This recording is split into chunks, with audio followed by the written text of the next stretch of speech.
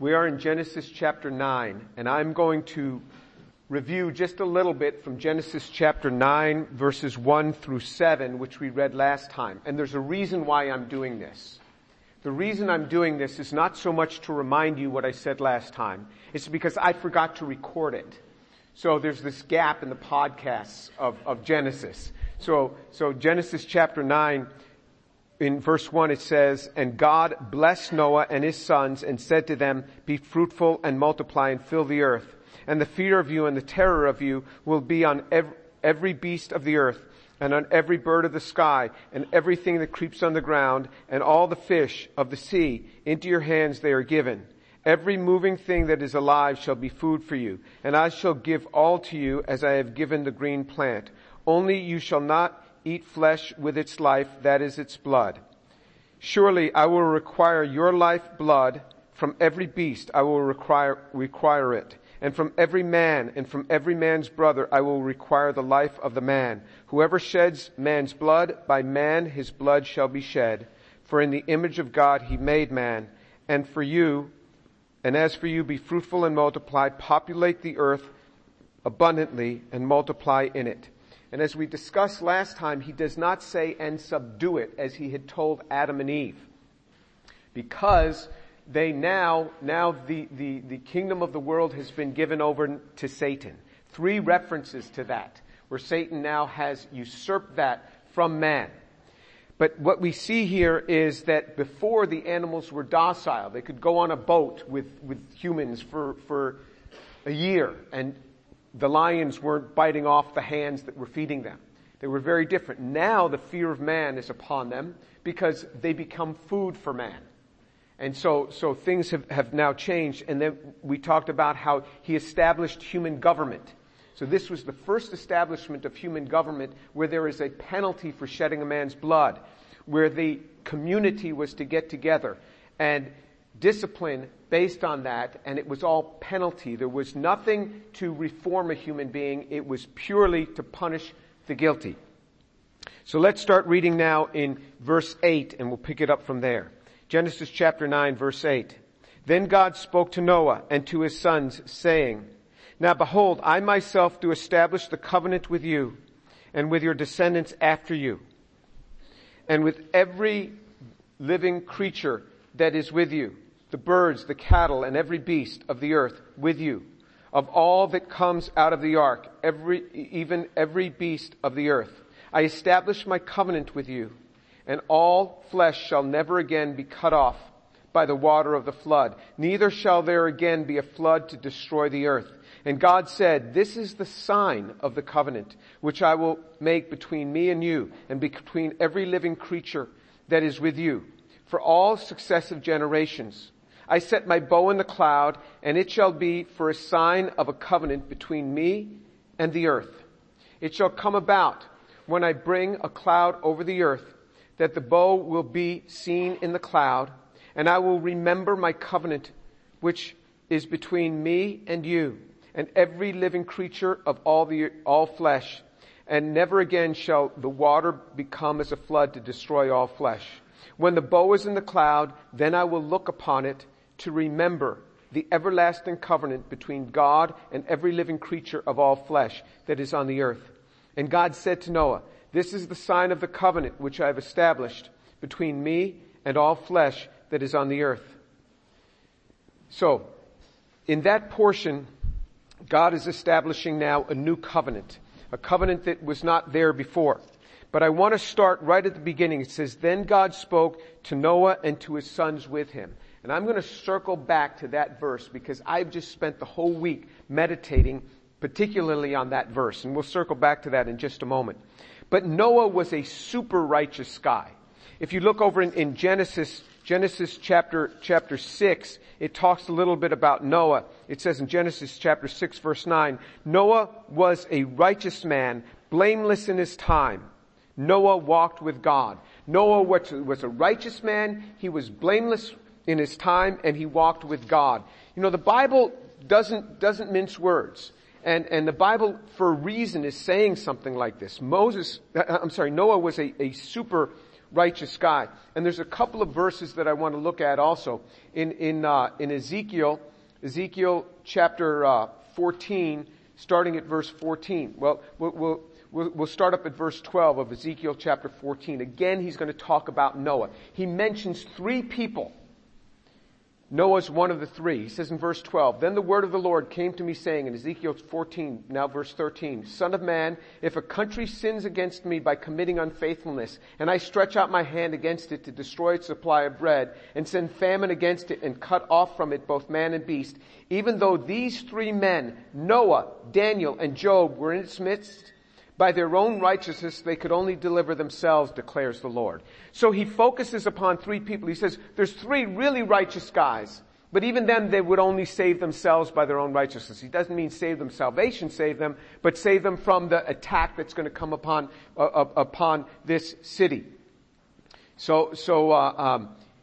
He puts Noah in that group. And in that same chapter of Ezekiel 14, verse 20, "Even though Noah, Daniel, and Job were in its midst, as I live, declares the Lord, they could not deliver either their son or their daughter. They would deliver only themselves by their righteousness." So Noah was really a good guy. But he wasn't going to deliver his sons by his own righteousness. He was an amazing guy. The same person is spoken about. It's spoken about him in Hebrews chapter 11, verse 7, that he had faith, and his faith was enormous faith. And then in 2 Peter chapter 2, verse 5, it says Noah was a preacher of righteousness. So Noah's a good guy, really good guy. And when it talks about this in Genesis chapter 9, when it talks about Noah, it starts speaking about his life. And then it says that God says in verse 10, he says, and with in verse 9, "I myself do establish my covenant with you and with your descendants after you." I myself do establish my covenant with you and with your descendants after you. Why does he say I myself? Why doesn't he just say I establish a covenant with you? God stresses again, I myself. I am doing this. This is a covenant. I myself am doing this. I'm not sending you an angel to proclaim this. I'm not sending some prophet to tell you this. I myself am telling you this. These people have been through something quite traumatic. For a year, they were on a boat with a bunch of animals, tossing to and fro on this boat, directionless. Remember, there was no rudder on this boat. It just floated. And it had this keel and it just this heavy structure just sitting on the water like this. They had seen everyone around them die. Now, again, this doesn't hit us hard enough. You know, there's a lot of fires going on both in Southern and Northern California right now. If you had seen your whole neighborhood and your home get totally destroyed, and you're driving, as people are describing, with embers and flames shooting around you from both sides of the road, and you just get out of there. By the skin of your teeth, you get out of there. And then God were to come to you and to say, never again will I allow your home to burn.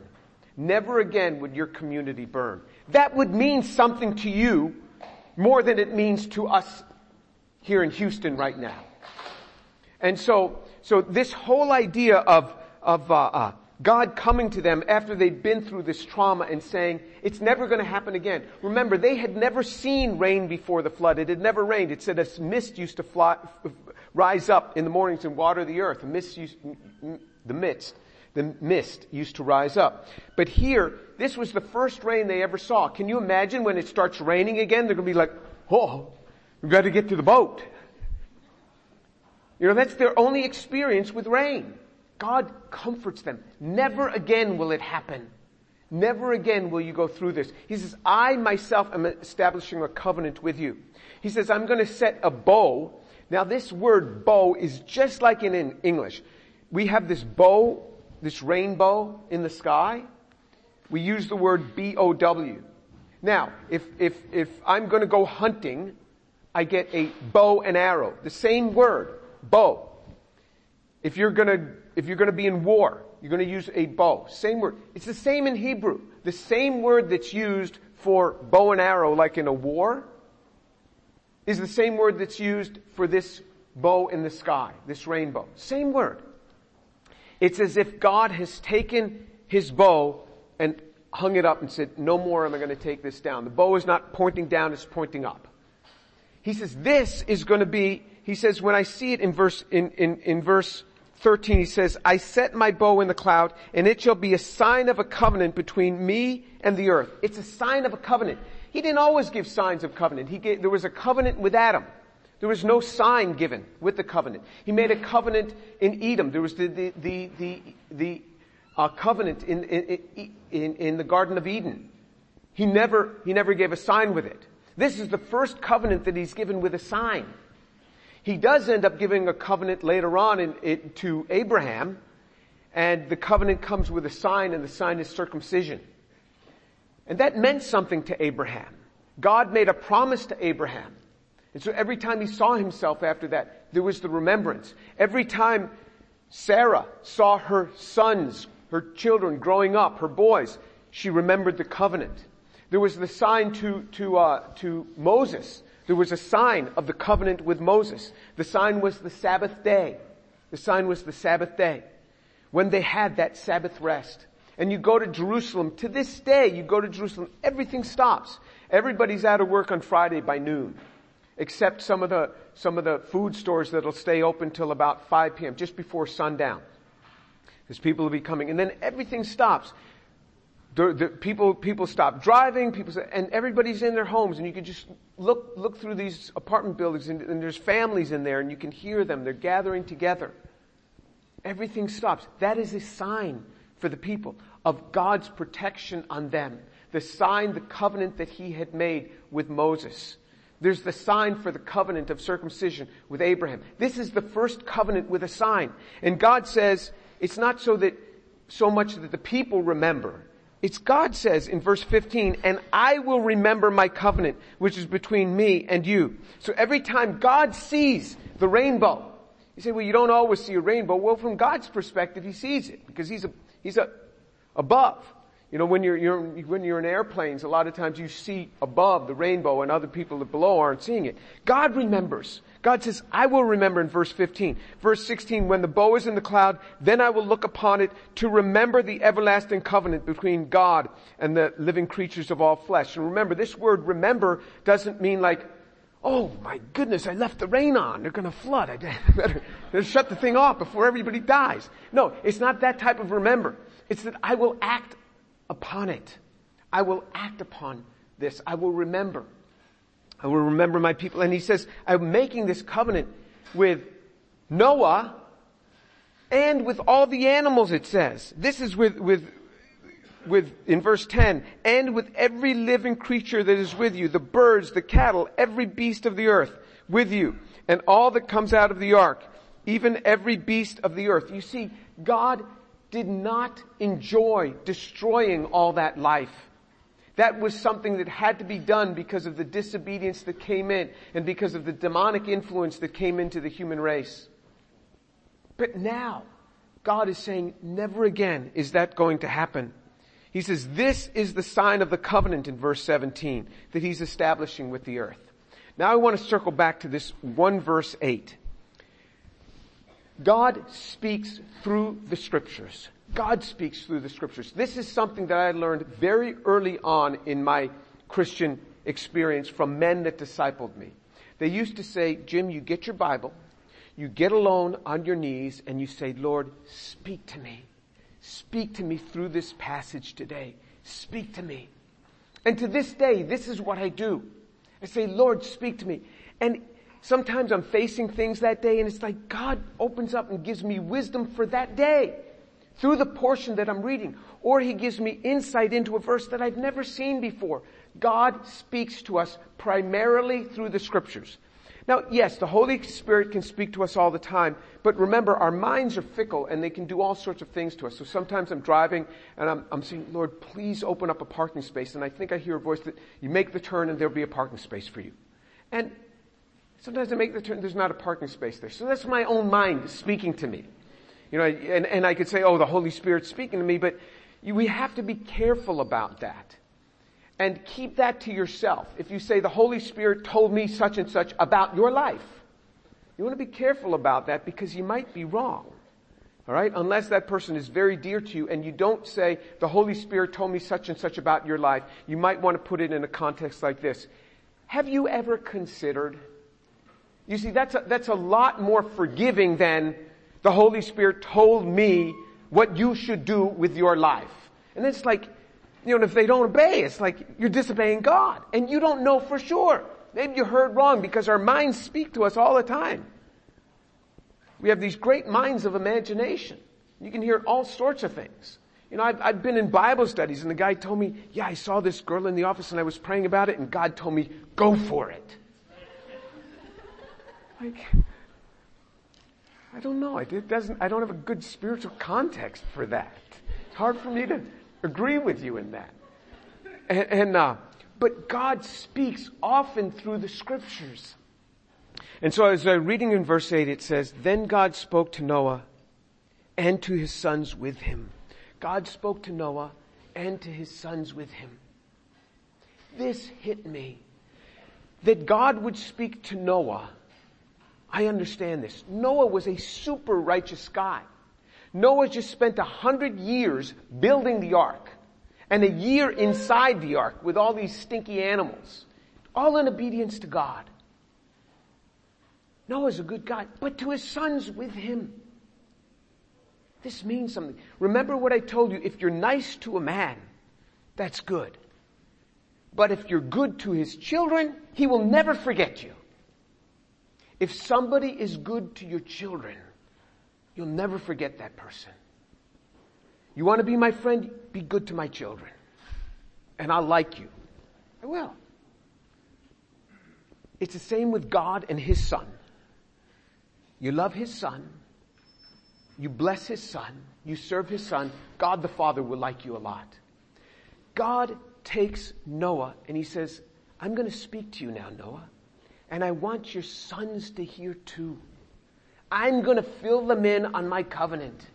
I'm going to bless your sons. He said in chapter 9, verse 1, God blessed Noah and his sons and said to them. So he blesses Noah's sons and he speaks to them. And again in verse 8, he's speaking to Noah's sons. My greatest desire is to hear God. I love to learn from the scriptures where God opens it up to me. And I start reading in Genesis chapter 1 verse 1. And I read through to Revelation through chapter 22. And when I'm done, I start again. And I've been doing this for 40 years. I say, Lord, speak to me right where I'm at in the scriptures. Speak to me. And when some verse comes alive and I couldn't get past this verse, to his sons. I want so much for my sons, my children, to hear the voice of God. When I was meditating on that this week, I always, every morning I send a text to every morning I send a text to my children. And I send an individual prayer to each one of my children. And I text it to them. And to Shireen. On this particular day, in addition to that, I quoted this verse to them, and so this is to Shireen and my 4 children. Then God spoke to Noah and to his sons with him, saying, Genesis 9:8. And I wrote, I was meditating today in the life of Noah, when God spoke to him and to his sons, that God would allow his sons to hear the holy speech of the Holy Covenant. May God visit my children to be able to hear his voice through the Holy Scriptures. If you would but hear his voice, so glorious that would be. To be good to a man is a wonderful thing, but to incorporate his children in the goodness and the blessing is far greater. And to hear the voice of God in kindness is greater than any earthly blessing that could come upon man. Then God spoke to Noah and to his sons with him, saying, please meditate daily on the word of God. If you do, your life will be greatly enriched. If you don't, it won't. Am I explicit enough with my children? I want them to have an enriched life. That doesn't mean free of any sort of trouble. I just want them to have an enriched life. This comes through hearing God's voice through the scriptures. When God does this, Lord, you are so good to speak to Noah and to his sons. Remember, he only had 3 children, and those were Shem, Ham, and Japheth. And God incorporated his sons into what he was telling this righteous man, Noah. One day, you will have children, and you will see that you will die for your child 100 times if you could. You do anything for that child. The best thing that I could display to you is to love the Word of God. I pray that you would love the Word of God so much you want to hear God speak to you. So that what these men taught me, to get alone with the Word of God and say, Lord, speak to me. Speak to me through the scriptures. If you could catch hold of this, you don't need me. You can just go and graduate. You don't need me. God himself will instruct you. If you but learn to open the Word of God. Because God is a speaking God. He speaks to us. He speaks to us through the pages of Scripture. It comes alive. And I'm praying, Lord, speak to my children. Let them learn to take the Word of God and speak to them through the Word of God. It will encourage you when you are weak. It will lift you up when you are down. When you commit portions of it to memory, He just lifts you up. When I was a student, an undergraduate student, I took that verse from Isaiah chapter 41 verse 10, that do not fear, for I am with you. Because I used to get so anxious about my work, and what God would continue, do not fear, for I am with you. Do not anxiously look about you, for I am your God. I will strengthen you. Surely I will help you. Surely I will uphold you with my righteous right hand. Isaiah 41:10. And I would just say this, and just this amazing peace of God would come over me. Don't you see the words of God? When God speaks a word, it has to happen. These are different than man's words. People say things, they say this, they say that, they speak curses, they speak like, it doesn't mean anything compared to when God does it. When God himself speaks. That's why God says, now God spoke to Noah and to his sons, saying, now behold, I myself do establish the covenant. I myself do establish my covenant. Why did God speak it? God didn't have to speak it, he just think it. Done. There's going to be a rainbow. Why did he have to speak it? Because remember, when God speaks, heaven and earth, nothing can stop it from happening. Nothing can stop it from happening. It has to happen. God's word will encourage you, will pick you up. It is God's word. It is his scriptures. If you will learn to take the word of God and to say, Lord, speak to me through the passage that I am reading today. Speak to me and bring life. You get up out of this time where God has spoken to you from a verse. You're like, well, I have to memorize that verse. That was really good. And it will encourage you through the day. And then if you commit it to memory, then you're going through certain instances, and then all of a sudden you bring this word back, and you start bringing it back into your remembrance. Like, Lord, your word. You said that I should not fear, that you would be with me, that I'm not to anxiously look about me, because I'm your God. I will strengthen you. Lord, I have no strength today. According to your word, strengthen me. I will strengthen you. Surely I will help you. I'm here. Help me. Surely I will uphold you in my righteous right hand. And I would just envision God's hand just lifting me up. And I would come out of those times of having spent the morning in the Word of God, and I'm like a roaring lion. I mean, nobody's going to stand in my way. God just lifts me up. This little verse that you just glance over, God spoke to Noah and to his sons. I said, Lord, thank you that you spoke to his sons. Now do that in my children's lives. Speak to them. Lord, I want so much for my children to learn how to hear the word of God. That's what I want for you. Will you learn to say, Lord, speak to me. Speak to me. This is life. What I'm sharing with you is life. This is what God's word is. It speaks to us. And God loves you. He cares for you, and He gave Himself for you. I want to close with this one verse in 2 Corinthians chapter 1. 2 Corinthians chapter 1. And we're going to read it out of the New International Version because in the NIV, he just encompasses this so well. And so this is the end of verse 21. The end of verse 21 of 2 Corinthians chapter 1, verse 21. The end of verse 21 and all of verse 22. Listen to this promise. He anointed us, set the seal of His ownership on us, and put His Spirit in our hearts as a deposit, guaranteeing what is to come. I saw that yesterday and I was like, wow. This is what happens when you learn to love the Word of God. A verse will just stop you in your tracks. And you say, this is just too good. I just have to think about this a while. He says, now, it says, He has anointed us. You know what the anointing was? They'd put an anointing for a specific purpose. So the prophet comes and he anoints Jehu. I mean, and then Jehu goes out and he's ready. He just goes and kills Jezebel. I mean, he does what he has to do. I mean, he was just anointed. When the anointing came upon a man, He says, He's anointed you. That means He's setting you apart for a purpose. Now He has anointed us. He set His seal of ownership on us. Imagine that.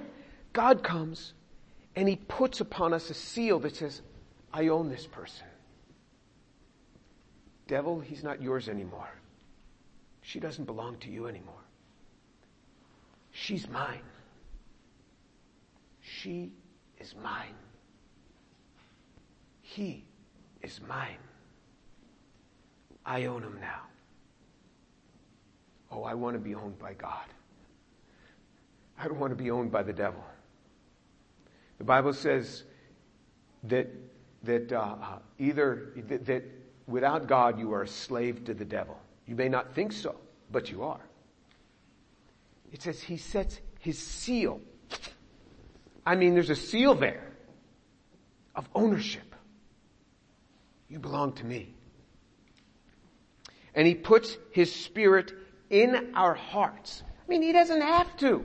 It's not like He owes us anything. Just because say, yes, Lord, I believe you've risen from the dead. Something that's true anyway, whether I believe it or not, it's true.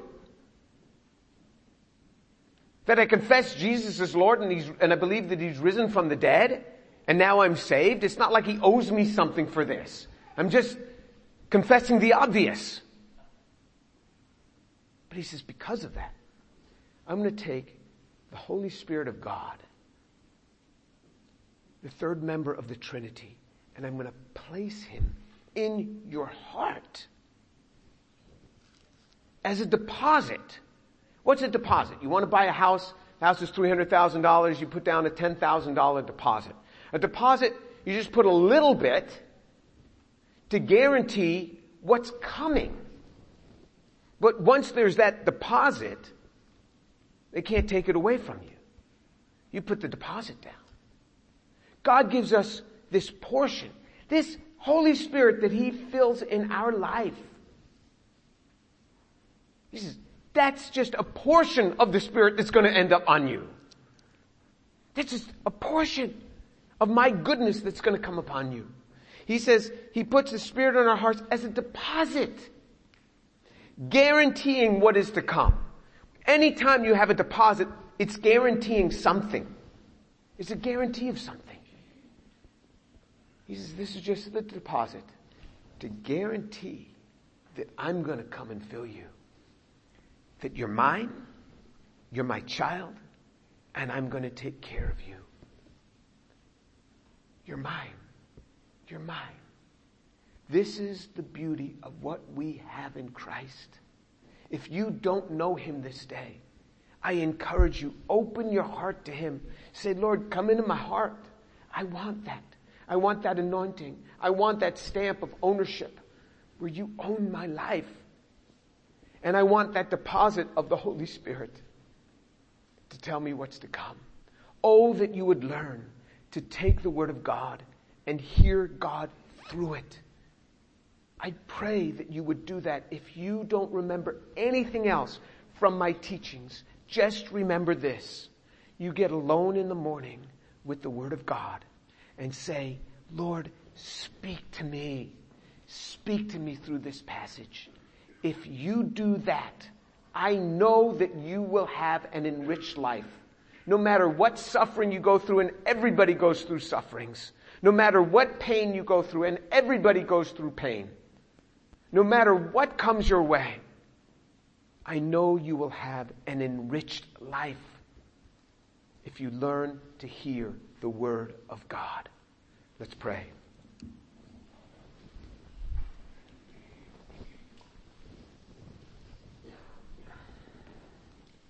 Abba, Father, I thank you so much for your Word. And Father, I pray for these young people that they would learn to hear your voice through the Scriptures. And that they would learn to ask you to speak to them. For it says in James chapter 4, you don't receive because you don't ask. Father, I pray that they'd learn to ask. Father, speak to me through this portion that I will read today. Father, speak to me. That they would learn to ask of you. And that, Lord, in your faithfulness, speak to them through that passage. That even a verse would just stop them. Stop their eyes right on a verse. And then speak to them through that passage. Speak to them, Lord. Father, that they would realize that you have anointed them. You've set your seal of ownership on them. You've given them the Holy Spirit as a deposit, guaranteeing what is to come. Lord, speak to their hearts, I pray. And Father, for those here who don't know you, I pray, Lord, this day they would cry out, Lord, forgive me because I am a sinner and come into my life. Teach me how to hear the Word of God. Forgive me for my sins. Fill me with the Holy Spirit.